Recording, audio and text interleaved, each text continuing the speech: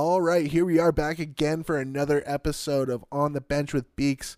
This is number 32, technically one for season 2, but we're going to call it 32. I am your humble host, Mr. Cody Beekman. Along with me is Ross Shut the Door Moormeyer. Hey, what's up, guys? How you guys doing tonight? And I'm also joined by Daniel Not So Fleety Beatty. Hey, how's it going, everybody? And we've got a slice of Para-Bryce McMillan. How's it going, guys? How's everyone doing today? And today we have such an incredible guest on, a 20-year vet of the Denver Post, Avalanche beat writer, Mr. Mike Chambers. Mike, thank you so much for being on. What's going on with you, buddy? Hey, guys. Hey, Cody. Thanks for having me on. It's a pleasure. Oh, absolutely. Thank you for joining us, man. We've got an awesome show starting. And so we're just going to get right into it with a little bit of Hockey Day in history. Who wants to go first, boys? I'm looking at Ross right now. Let's go with Ross. Right in betwixt my eyes. I'm going to go with Toronto Maple Leafs rookie Lanny McDonald. Scored his first goal in his NHL career. It came with the Toronto Maple Leafs 5-3 win over Montreal. Beautiful. And, Lanny McDonald, the best mustache in the biz, baby. Oh, yeah. Well, and that came at 1973, October 17th. Beautiful. All right, Daniel, what you got? I've got a great one. This one's so juicy. It's also Maple Leafs related. Oh, there you go. So we're going back to 1972, and this is on October 20th. And that's when team president Harold Ballard was sentenced to 2 consecutive 3-year terms for theft and fraud of money, goods, and services stolen from Maple Leaf Gardens. Ballard was released on parole. He was an owner of the Maple Leafs, and he was convicted of fraud, and he was just known for being just a ruthless guy that turned these Leafs into like a laughing stock in those 70s. And like he got fined for weird things, like when the league put down that you needed to put names on the back of jerseys. He didn't agree with it until they fined him every day, and he finally relented, but then he put the names on the back the same color as the jersey so you couldn't see it, just to be stubborn. Oh my God. He used to he built his own apartment inside Maple Leaf Gardens so that he could stay there and embezzle money from the team at the same time. He sounds like a really stand-up was dude really there, weird. Daniel. Like, he sold tickets to the Beatles playing a show at Maple Leaf Gardens, but then told the Beatles, "Oh, I just told you you're playing for a day, not that you didn't need to do 2 concerts." So the manager was pissed. They threw all the ticket prices up. They jacked up the thermostats and only sold large drinks at the concession stand. Oh. It goes on and on. The guy was kind of crazy, but that clearly was an interesting time in Maple Leafs history. I should say so. All right, Brycer, what you got, bud? For me, I have Kirk McLean became the first goaltender to appear in 400 games in a Canucks uniform, and Vancouver tied 7-7, but ended up actually losing later in the game to Los Angeles. I think you just won over Daniel's heart with that Kirk McLean note, by the way. I know, Good he's a big Vancouver fan. Oh, yeah. All right, well, for mine, I got October 15th, 1986. Edmonton's Esa Tikkanen recorded his first NHL hat-trick, and Wayne Gretzky picked up 5 assists to lead the Oilers to a 5-2 win over the Quebec Nordiques. Nice. And who popped that beer? I want one. Yeah, that's Cheers to that. that's Daniel right there. Oh, man. So it's this day in history, right? Oh, yeah. Okay, this day in history, October 12th, 2020. Vegas trades Nate Schmidt to the Vancouver Canucks for a 3rd-round draft pick in 20. It just happened. Finally, we It got a just happened. defenseman. Oh, my God. Mike, I think you just won Daniel's heart as well. I think. He looks elated right now. Oh, Nate Schmidt. Well, we were going 0 for 4 basically on RFAs and UFAs in the free agency period right now. We lost to Foley to Montreal, Stetcher to Detroit. We just were going 0-0-0s across the board. So finally someone. Yeah, I mean, especially because all the rumors were like Barry to Vancouver until he signed in Edmonton. Mike, do you think this is a good fit for Vancouver? Well, I don't know. Vegas just did it for cap relief, but yeah, I think being that Schmidt's a good player, and obviously with what's his face 43. I can't think of his name right now, but Oh, Quinn Hughes. Yeah. Sorry. Hughes. Yeah. I think it's a great move for Vancouver. I mean, as I said, Schmidt's a good player, and Vegas is relieved because they got some cap relief here. Well, yeah, which actually leads us into a little bit about what we're going to be talking about. Like, I mean, we got draft and free agent frenzy, so I mean, we've got some big parts moving, and so let's talk about them a little bit. I mean, obviously, one of the big ones is Lundqvist signing in Washington. Well, I never saw that. I never saw that coming. Anybody got a little like reaction? Like I'm gonna be so shocked when I first see him come out in Caps jersey, and that's gonna be huge. Like, do you think he's gonna get more time on the ice, or do you think he's really more just like a Samsonov, will be like a Padawan kind of like thing, like a learned underneath a Lundqvist? I mean, that's the role he should be playing probably at this stage of his career. Plus, what's great about it is Lundqvist said he wanted to go and win, and Washington is a competitive team, and he probably had a better chance even as a number 2 in Washington than he did with the depth that they had in the New York Rangers system right now. Well, I mean, yeah. I think they even took 3 goalies into the bubble, so this makes more sense for Lundqvist, and, it is also, Holtby then goes to Vancouver. Yeah, and it's like Ryan Miller 2.0 kind of situation where, I heard when he signed in Vancouver, one of the first things he did was ask for Demko's phone number to kind of be that mentor role. He's on a 2-year deal. I love the deal because it's heavy loaded on the second year. So, it's a little bit of a prove me for Holtby. He had a really crappy year last year. Oh, yeah. Demko did great, but for like only a few games in the playoffs. So it's going to be a 2-goalie year next year. I like the Holtby situation there too for cap reasons. Like, it exposes him in the expansion draft, but it's a lot of money for the team to take on, so they probably won't take him. But if they do, we got Demko protected, so that's good. Yeah. And we'll see how it plays out. But it's an interesting musical chairs. The goalie situation in free agency has been all over the place. Well, even with Matt Murray going to Ottawa as well. On an insane deal. Oh, yeah. my God. Oh, yeah. And then another one I really want to talk about is Torrey Krug going to St. Louis for I never saw a that. 7-year deal. Oh, yeah.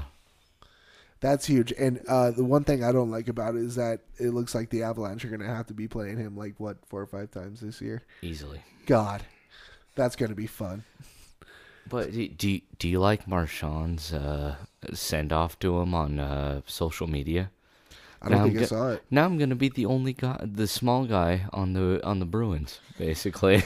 Well, wish the best luck to you, there, bud. Some people would say it's good that Marchand feels so lonely and dejected. I mean, some people. Let's just put it that way. No, it is. I mean, at the end, I really do feel like that Marchand does have a very punchable face as well. Very punchable face. Well, yeah, we'll give him that. But I mean, hey, kid can jam.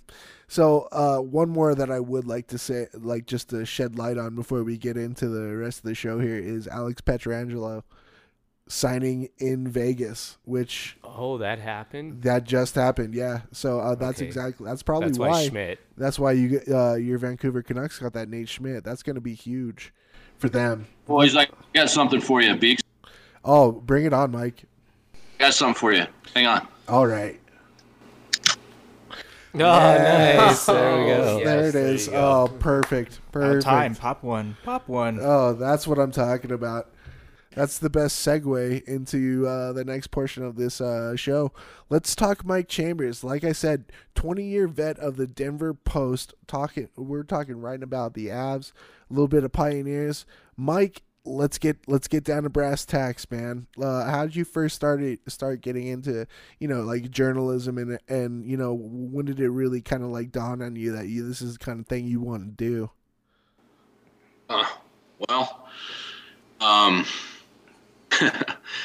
That was a long time ago, Beeks, but it's I just it was kind of one of the only things I was good at in school, and I actually I majored journalism at University of Northern Colorado, and I was more interested in TV and radio.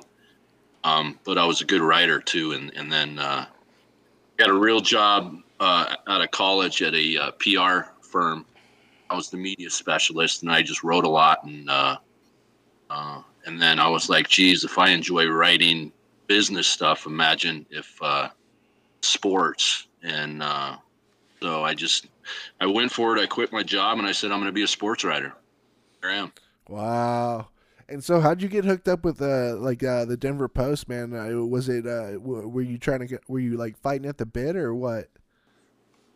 Well, back then obviously the business was a lot different, but it was a 2 newspaper town, and with big, huge staffs, and newsrooms were giant, and everybody needed freelance writers to help them out with prep sports. So Oh yeah. I cut my teeth in prep football basically, and then did prep this and prep that. And then there was an opening for the DU Pioneers beat in 1995, right when the Avalanche came here. And I write about the DU hockey team, and then I was also the third or fourth guy in for the Avs, and that was way back in 1995, and then been part of the Avalanche coverage since. See, and you know, I'm kind of jealous because there was once a time where I wanted to become get into journalism, and you really came around like right in the Avs heyday. Like, can you tell us about kind of like covering, not only one Stanley Cup but 2 Stanley Cups at the same time? It's great. Yeah. Everything back then, people got their information from the newspapers and obviously the news stations as well, but being a sports writer was very, very prestigious. I wouldn't say that it's as prestigious now because there's so many people, bloggers out there that think that they can break news and do my job, which the truth is they can't. You have to have connections. You have to know a lot of people. You have to treat people the right way. And it's a long process, and it's hard to do, but you have to be a good person. Otherwise you're not going to get these contacts. And obviously you have to be a great writer. And there's a lot of younger people out there that I think that they can do the job that I do, but it's something that you really have to work at hard. And again, you got to be a good person, otherwise you're never going to get the contacts. Oh yeah, absolutely. I mean, if you're trying to be kind of an a-hole out there, like nobody's gonna want to talk to you. No one's, and I mean, yeah, like one thing that I learned, like kind of going through the classes through journalism, is that you gotta be able to like talk to people. You're not getting, people aren't just gonna hand you these just like these ideals or people to talk to on a plate just because you're like, hey, well, I'm from blah blah blah and I'm writing an article, and you kind of act like an egomaniac about it. No one's gonna be giving you the leads. Exactly. And Mike, you kind of take me as a guy that always almost assume that you're going to hear the word no a lot, and you have to get past that and be able to ask the right questions and not be afraid to, ask for a favor or a question or an interview sometimes. Just tell us about, one of your favorite interviews, one of your first interviews, and how did that kind of, take off and build your career? What are the best memories for you? Yeah. Oh, I got a couple good ones for you. Oh, here we go. I was a young, early 20s, I think, when the Avalanche first came here, and we had our first year. It might have been the second year, I'm not sure, but Mario Lemieux of the Pittsburgh Penguins was on the road for the first time since he was cleared of his cancer from Hodgkin's lymphoma. Right. So he was only playing home games until then, but Denver marked his first road game in I don't know how long. and they sent me out there to do a sidebar. And Mario was great, but Yammer Yager ended up having a really good game. They told me to do a sidebar on Yager. Back then, he had the big mullet going, right? God, Oh yes. yes, the Czech flow, yes. So I walk into the Pittsburgh's locker room at McNichols Sports Arena, and I walk right up to him, and those were back in the days to where the guys changed in one room. So they had their gear on. They would take their gear off in the same room and shower and then put their street clothes on. Yeah. And so you kind of had more access because they weren't, racing out to another room. And he comes out of the shower and I walk up to him and I'm like, "Excuse me, do you have a minute?" And he goes, "No, I don't speak English, man." And pretty good English. Yeah. I was like, "Dude, I gotta write the story. You gotta talk to me."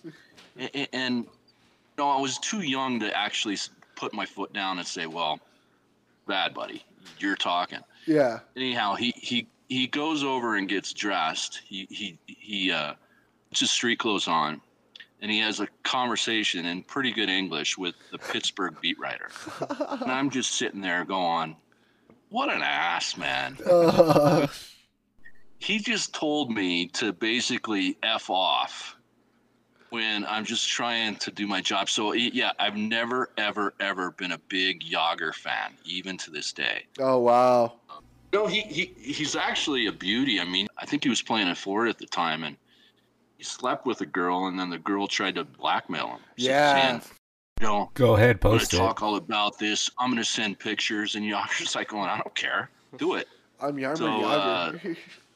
Yeah, I enjoy that part of him, but yeah, I'm still not a fan. But the best story, I guess, as a reporter was covered the Grand Prix at Denver in the summers, and Paul Newman was my dad's hero actor.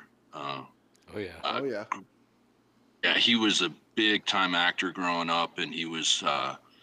My dad loved him, I loved him, and here I am. All of a sudden, I'm in the same business, and he's got a race team, Newman Haas, and he's got 2 or 3 drivers. And they sent me before, I think it was the first Grand Prix of Denver, around the Pepsi Center. They sent me to a track in Ohio, and I got a one-on-one interview in Paul Newman's transport, his basically a motorhome. Oh, I sat yeah. down with Paul Newman in his motorhome, and I was interviewing him, and it just blew my freaking mind. I just could not believe it. So that's probably the biggest interview I've ever done, and I'll never forget it. Oh, I you know what? I can't blame you right there. And I bet that little that probably mansion on wheels was just so lavish. Yeah, I heard that beer. It reminded me a lot of my dad, and so it was a good memory on both fronts. Oh yeah, that's really cool. And Paul Newman slap shot anyone? Oh yeah, definitely. There you go. That is huge. He actually, Paul Newman came out and said that the most fun he's ever had on a movie set was Slapshot. I mean, I How could you not? How could you not? Seriously. yeah, that's awesome to hear. But I'm not surprised. I mean, especially with the Hanson brothers, if you want to just call them that right now. That's awesome. That's really cool. So and I mean, you've had a chance to interview a numerous amount of hockey players. You told us the one that you didn't like. Who's the guy that you probably had the most fun with? I mean, obviously being on the beat, a lot of Avs players. You think you could narrow down one that's like either the funniest or probably the most entertaining guy? I got a couple for you, Beaks. I love it. Ian LaPerriere. Oh, good old Lappy. Yeah. We got Lappy. What a hanging beauty up he here. was. He was always so happy to talk to any media around, joking. Just a great guy. He'd tell you stuff. He talk a lot off the record, and he trusted you. So I appreciated that. I was just thinking of this guy today because he's on NHL Network. Shane O'Brien. Oh, of course. I know Shane O'Brien. He was the Canuck for a long time. Oh, yeah. I had a burger with him in Vancouver one time, actually. He's a stand-up dude. Great guy. I once wrote a story about him in the Denver Post, and it was about what it means to be a beauty in hockey. Like, when you're called a beauty in hockey, what does that mean? And Kyle Quincy talking about what a beauty is, and obviously it's got to do with you got to be really funny, you got to joke a lot, you got to be a really good hockey player and a tough one, you got to be good with the ladies. So you just go through this gamut of what it takes to be a beauty, and that was Shane O'Brien. So he was a lot of fun. It sounds like a Mike Ricci almost. Oh yeah, I mean, Mike Ricci was a total beauty. You gotta admit that, like, hands down. I mean, kid looked like a wet rat out on the ice, but man, could he pull it with the women? I tell you what. I mean, even back when I was a kid, I would hear that and like, ooh, I don't really care about that. I just care about the hockey. And now when I'm like 30 years getting longer in the teeth, I'm like, yeah. He's a beauty. That's awesome. So yeah, I'm gonna have to read that article. That just sounds incredible, man. Because I mean, that was a long time ago. That was almost like 08, maybe 09. Yeah, I'll Google it right now, man. Oh, perfect. See, the thing I like about those players, though, like Shane O'Brien or another beauty to me is like a Ryan Whitney type player. Like he's got the chirping ability.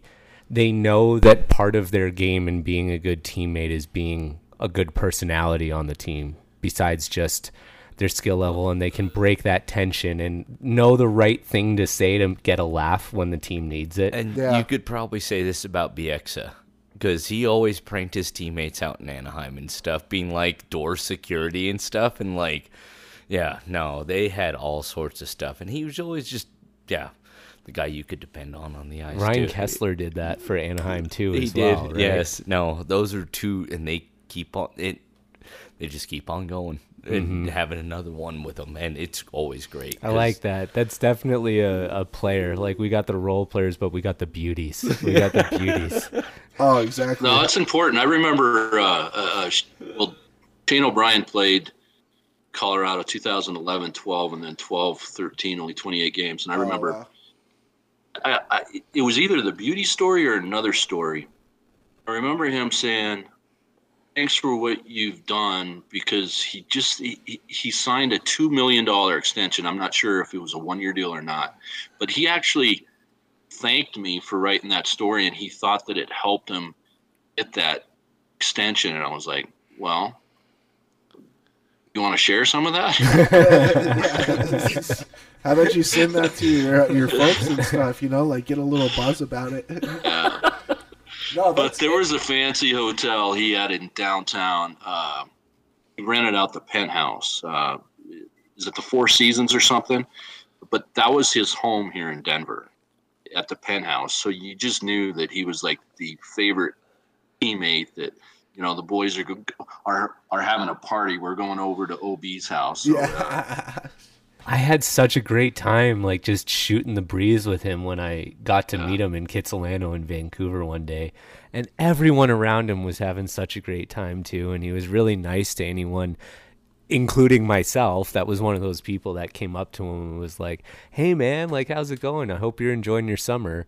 And he was like, yeah, you want to have a burger with us? I was like, hell yeah, I do. So, and that's what I think was so cool about the actual article you wrote. I mean, honestly, I mean, I'm a huge Avs guy. A lot of people I know are huge Avs guys. We knew Shane O'Brien for what he was on the team. It seemed almost like maybe those last couple of years, he was just like a placeholder in some sense.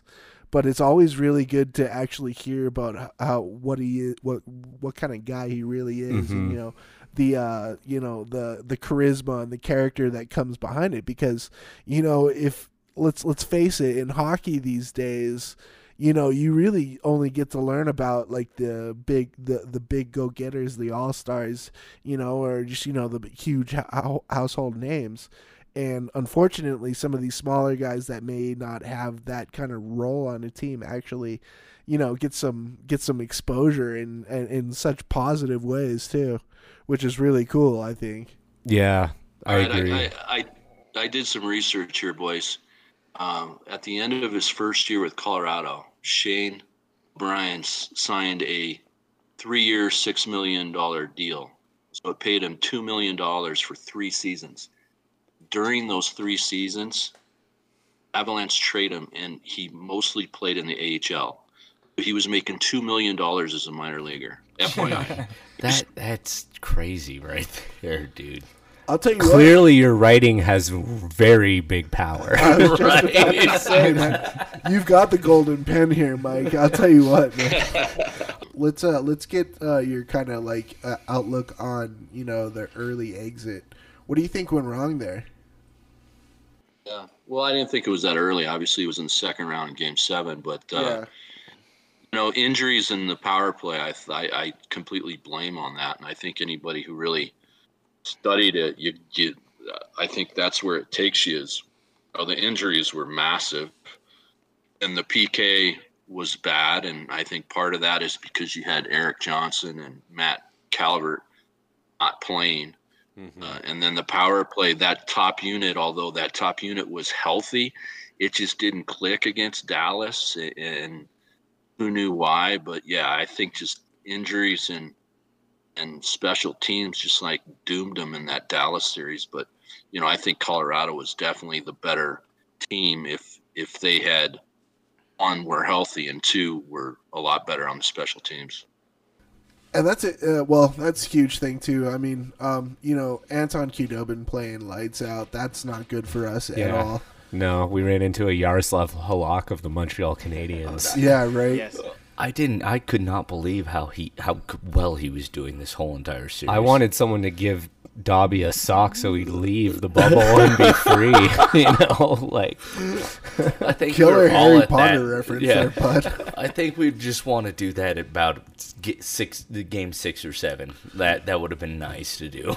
All right. So now moving on, we've got the draft. Can you give us a little bit of a scouting report on our 25th pick, Justin Barron, correct? Yeah.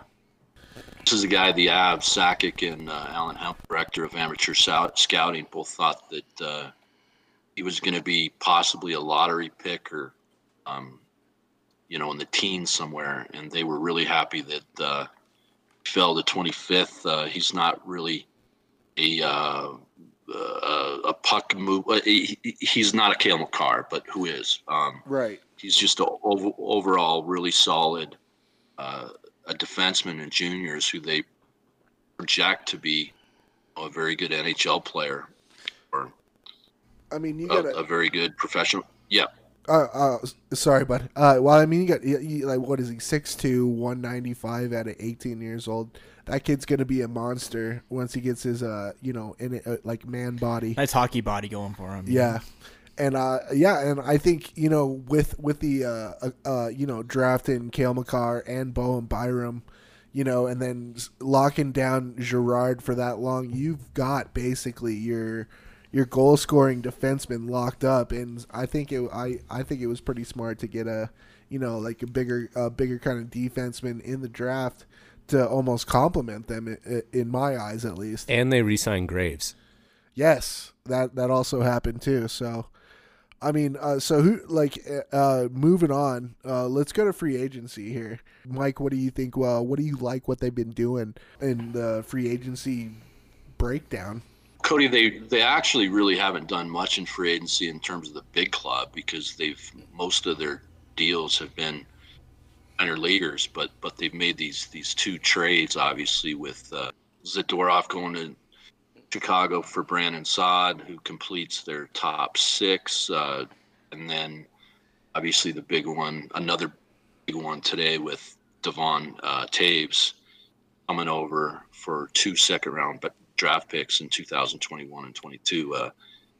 I think Taves is a really good addition, although he is unsigned. He's an RFA. This is a really good player who quarterbacked the Islanders' power play last year. Oh yeah, he's a very capable guy, and it just further proves that the Avs are such a north-south team, and that's how they want to play. They are willing to go with a smaller north-south guy like Taves instead of a shutdown guy like Zadorov. And I thought that they were going to move Zadorov the entire time because he's madly inconsistent, and I know how Jared Bednar thinks of him. So I expected him to get moved, and I think for him to get moved and Brandon Saad coming the other way, I think the additions of Saad and Taves. I agree with that, but in addition to not just the power play, I think the Avalanche had issues with overtime play. I think, especially with having Saad in there, you're going to give yourselves a lot more opportunities to give yourselves more I-man rushes to be able to work the puck down low with Saad. He's a player that fits with the Avalanche system really well. I think he complements the rest of the team that is fast enough to open up the ice. Plus, it never hurts. We all know the depth of the Avalanche right now is to take him to compete for the Cup every year, and you just signed a Stanley Cup champion, two-time Stanley Cup champion.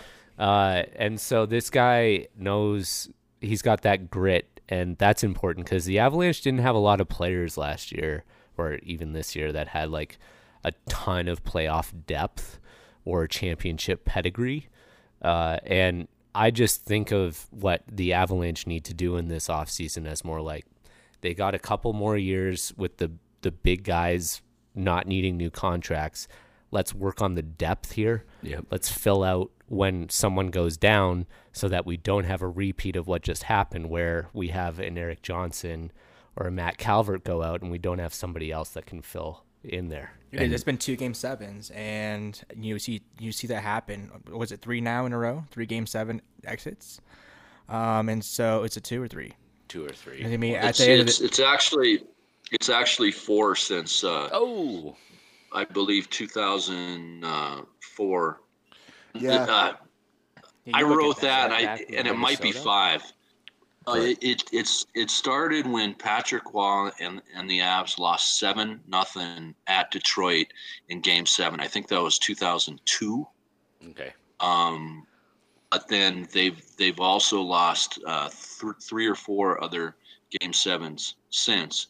Obviously, if you remember 2013, the Minnesota Wild here at the Pepsi Center, Yep. and then obviously last year against the Sharks in San Jose.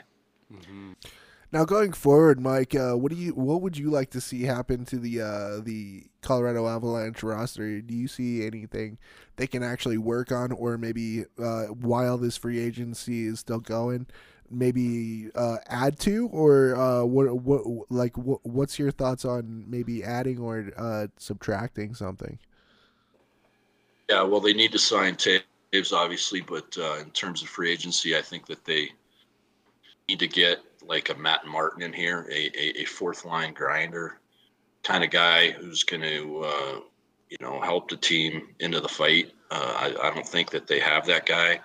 I think that they aren't re-signing Gato on that fourth line because he's not that guy. And I think that, they basically need a Corey Perry, but not Corey Perry because of his age. Someone who's closer to 30 who can really, just a really tough depth forward, like a Patrick Maroon or something. I just think that those are the kind of forwards that you got to have if you want to win the Stanley Cup. I agree that. I mean, look at that. I mean, all right, let's take it back 2 years. St. Louis adds Pat Maroon, wins the Stanley Cup. Tampa adds Pat Maroon, wins the Stanley Cup. I totally agree there. And I mean, you are I feel like they're kind of almost relying on Nazem Kadri to be that guy, but at the same time, man, you want him on the ice scoring goals, getting in the dirty areas, not trying to right the wrongs on the ice. So Yeah, I fully got to agree with you there. What do you think about Joe Thornton? Oh, He just laughs. The Avalanche, Sakic and Bednar want to play fast, in your face, north-south. No. Okay. Thornton is not the guy. He's just too old and slow. He's the first ballot Hall of Famer. God bless him, but no, he will not play here. yeah, to me it would seem like you're kind of like strapping one of those old timey jailhouse anchors on everybody's A ball and ankles. chain. A ball and yeah. There you go. Wow. Which is exactly what Sakic got when he got Jarome Iginla, who was okay his first year here, but Right. he was overturned. Brad Stewart, same thing. Rene Bourque. Sakic learned the hard way that sometimes you get these mid to late 30-somethings and they're just going the wrong way. This game is all about speed and skill, and it's a young man's game now, right, boys? Yeah. It really is. Yep, I'd agree. And the goalie situation is like that too. I've noticed, and I want to take a chance to what you said about Thornton being a full first ballot Hall of Famer, and just ask you about what it's like to be part of the Professional Hockey Writers Association. I heard a beer there. And how, You caught me. Dang it, Mike. so did that it's I'm curious how that gets bestowed upon a person and what that meant to you when that happened, because it's an incredible honor, and we're very appreciative of your voice in the vote in these things. And if you could tell us a little bit about that, I'd be really curious and appreciative of that. Oh yeah. Sure. I used to be the Colorado chapter chair, but I did something that the national guys didn't like, and for some reason they took that away from me. I honestly don't know what I did, but and I tried to ask him, but just to deaf ears. But now I'm just a member, and I did not have voting rights this past season because the previous season I did not submit my ballot on time, and this might be why I got. I'm not the Colorado chapter chair anymore, and that's fine. But I missed half the season because I had 4 eye surgeries. Ooh. And I wasn't legal. Yeah. So I was on the sidelines for like 2.5 months of the season. So when it came down to vote, I was contemplating if I should just be an absentee. I didn't know if I should vote because I had missed so much of the season, and all of a sudden I get super busy, and then the ballots due, and I missed it. And so I didn't get to vote this past year because of that. And that's just a rule that they have, and I respect that. But getting to vote on the awards is pretty cool. And now, since 2018, they're all transparent. So, if I'm a homer and I've got a McKinnon on my Hart ballot as number 1, and then I don't have Connor McDavid or Draisaitl on the ballot at all because I have to pick 5 guys, right? So if I go McKinnon 1 and then I leave Draisaitl or McDavid off, it means that I'm a homer because I'm trying to get my guy to win. So since it's become transparent, you can't be a homer. You really have to vote from the facts, not from the heart. And as journalists, I think it's great because you gotta be reminded that you don't have any favorites here. Like you've got the ability and the privilege to vote. Do it the right way and don't be a homer. So to answer your question, that's why I like the PH so much. Is it's very humbling and it's fun to vote and have such a voice in these awards, but it's also important it's a reminder that you got to be a pro about it. You can't vote from the heart just because you cover these guys. With great power comes great responsibility. Thank you, Uncle Ben from Spider-Man, eh? But I like that transparency for the integrity reason. I know that creates a little bit of a dynamic with voting on players that maybe are deserving but are on a West Coast team because of time zones. And, you brought up, you were even wrestling with the idea of should you vote if you miss half the season for eye surgery. So clearly the integrity and maybe I shouldn't because I didn't stay up long enough to watch these guys play. Is that a real thing, or is that just something everyone like me talks about with people? That's a great question. The East-West thing? Yeah, like, is that really a bias? Is that really a thing you believe in, or is that just all bullshit? I don't know. It's a good question. I really don't know the honest answer I have for it. Other than it's out there and people say it all the time, so maybe it is a thing. But personally, I just like great hockey, and if I want to watch a game or a player play, I'm gonna stay up, or if it's an East Coast game, I'm watching it at 5 or 5:30. So I don't know. It's it may be. I mean, when the LA Kings are playing the San Jose Sharks and I'm in the East Coast and it starts at 10:30. Yeah, it's not ideal, especially if I got to get up at 6 a.m. Right. Right. I really like that answer, actually. I mean, yeah, if you want to watch hockey, if you want to watch some good hockey, watch it.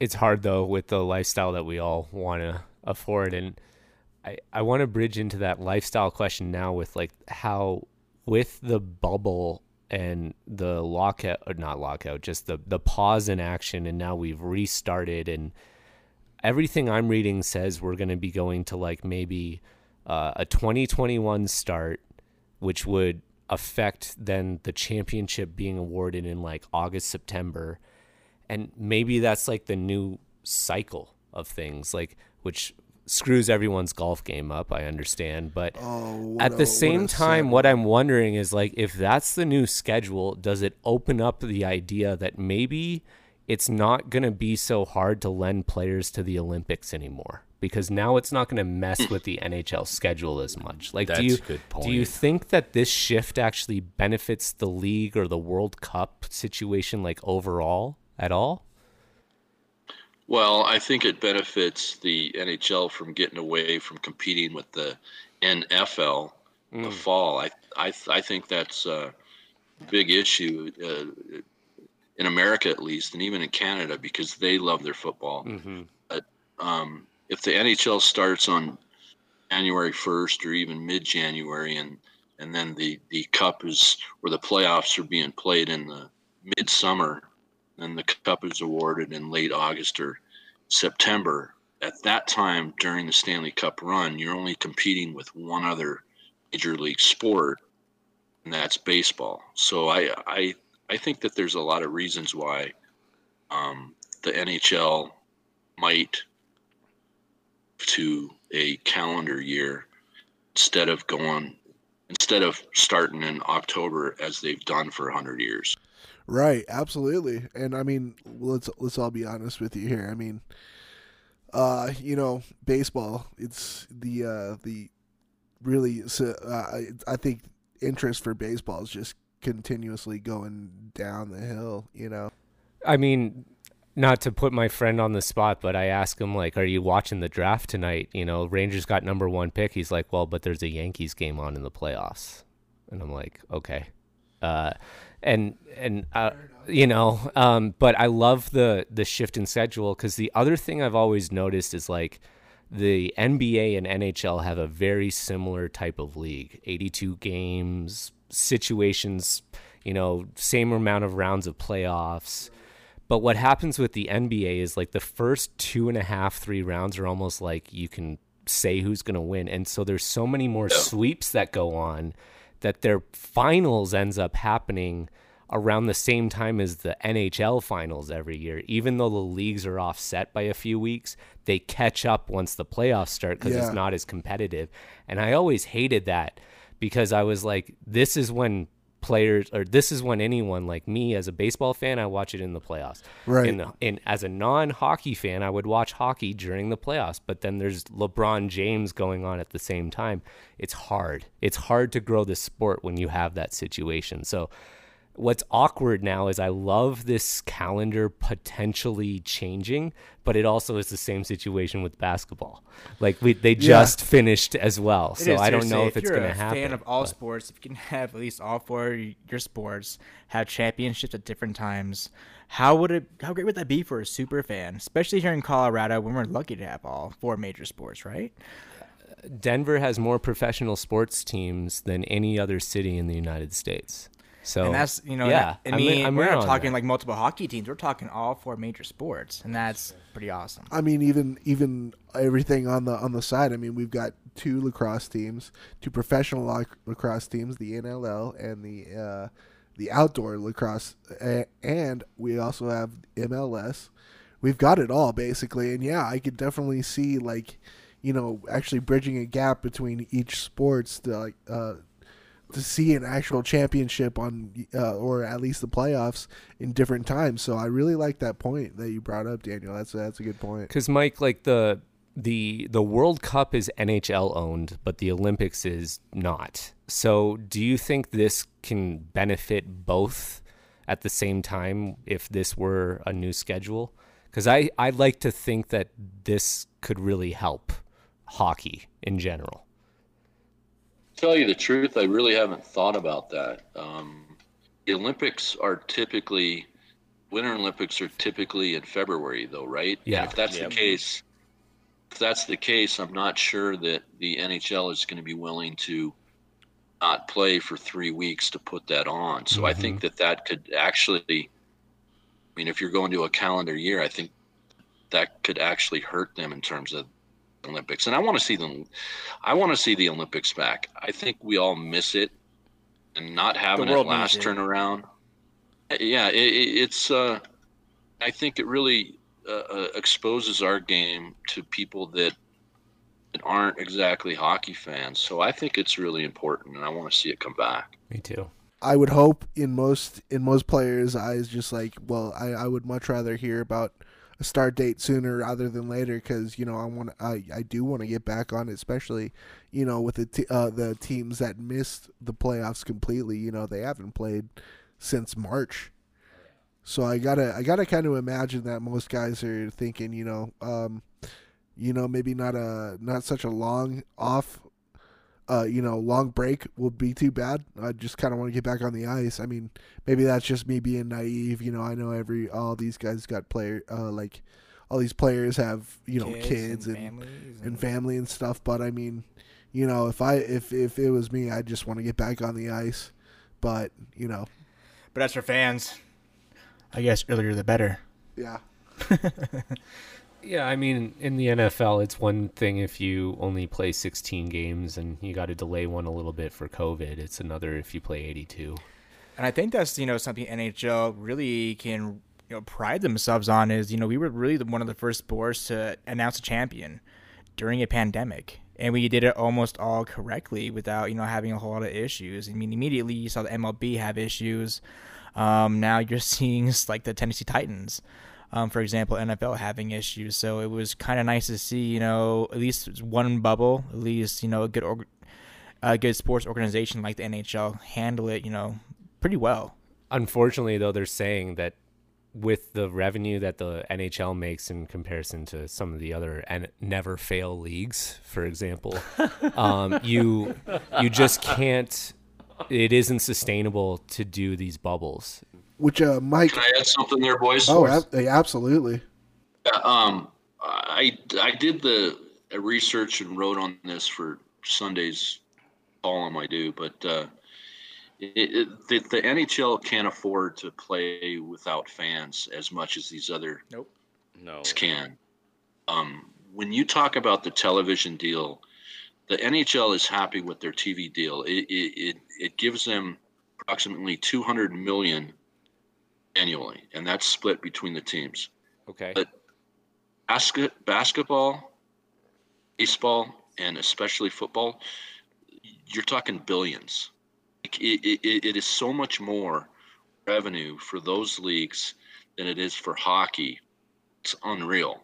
So if the NHL continues to push back their season, it's because they really don't want to play unless they can at least get half the people, half of a sellout in there. Right. And I think so. It's a great point that you bring up, Mike, about how much more dependent on the fans the NHL is compared to other leagues.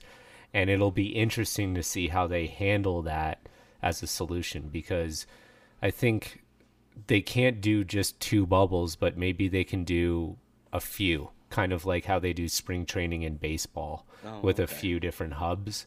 It'll be interesting, because I think part of the reason they chose Canada was because when they had to make a decision, everyone knows with COVID, everything's unknown. So they went with a place that had the least unknowns. And so I can see that becoming a thing for hockey. But I'm really glad you brought up that point, because it shows that if we're wondering why it hasn't restart, we kind of have our answer. Yeah. I mean, I've been to the Florida Panthers in Sunrise, Florida, and it's a great road trip. At least you say it's a great road trip. I've been to those too. The preseason against the Carolina. I stay in Fort Lauderdale, and I make the 35-mile drive, and it's cool.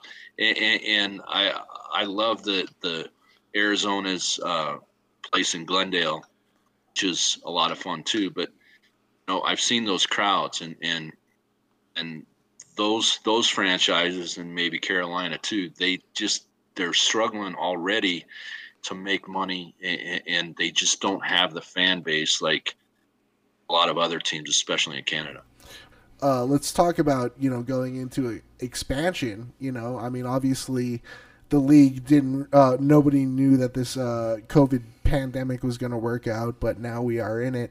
And I mean, with the league expanding to Vegas and now to Seattle, how is that going to kind of work out for the league when we have these teams already struggling in Sunrise and Raleigh and Phoenix, so where do we go from here when we're adding another $50 billion franchise on, when we're kind of struggling for money just because we can't get fans in the situation?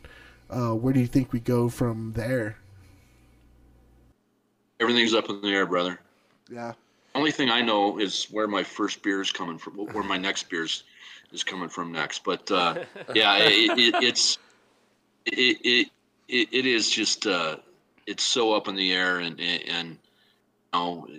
you just have to sit back and wait. But I don't have any answers for you. Well, it is really all up in the air. It really is, and it's great that most fans still stuck together during the playoffs and all that. But we'll have to see.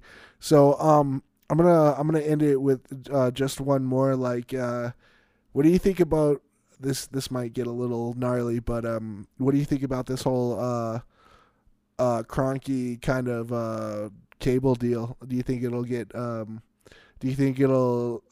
get fixed by some sort of foreseeable date? For the next interviewed hockey game, hopefully it gets fixed. Yeah, what do you think? I don't know if it's going to get fixed, but I'll give you my opinion on the whole thing, and it's probably exactly what you guys think. Is I just, as a hockey fan, as a person that needs to watch these games, I feel for the fan, because it's a battle of billionaires. Mm-hmm. And if you're Stan Kroenke and you own two franchises, or 3 if you include the Rapids, and you start a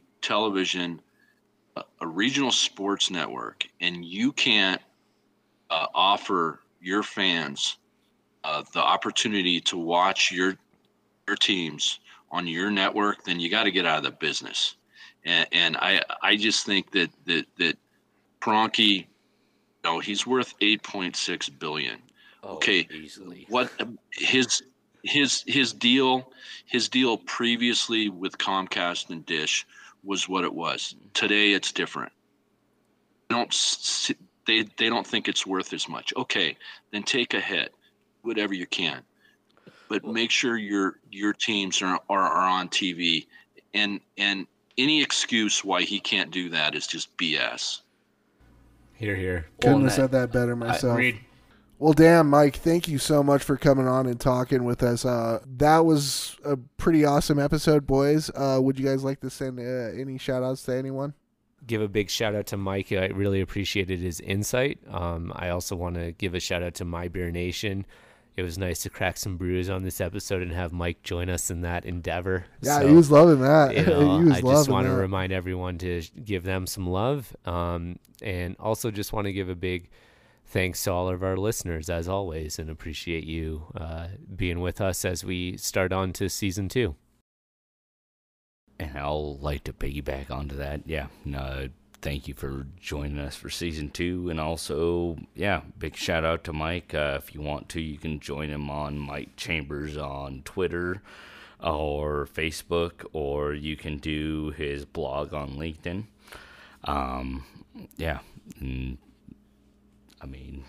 Thank you all for everything that you do.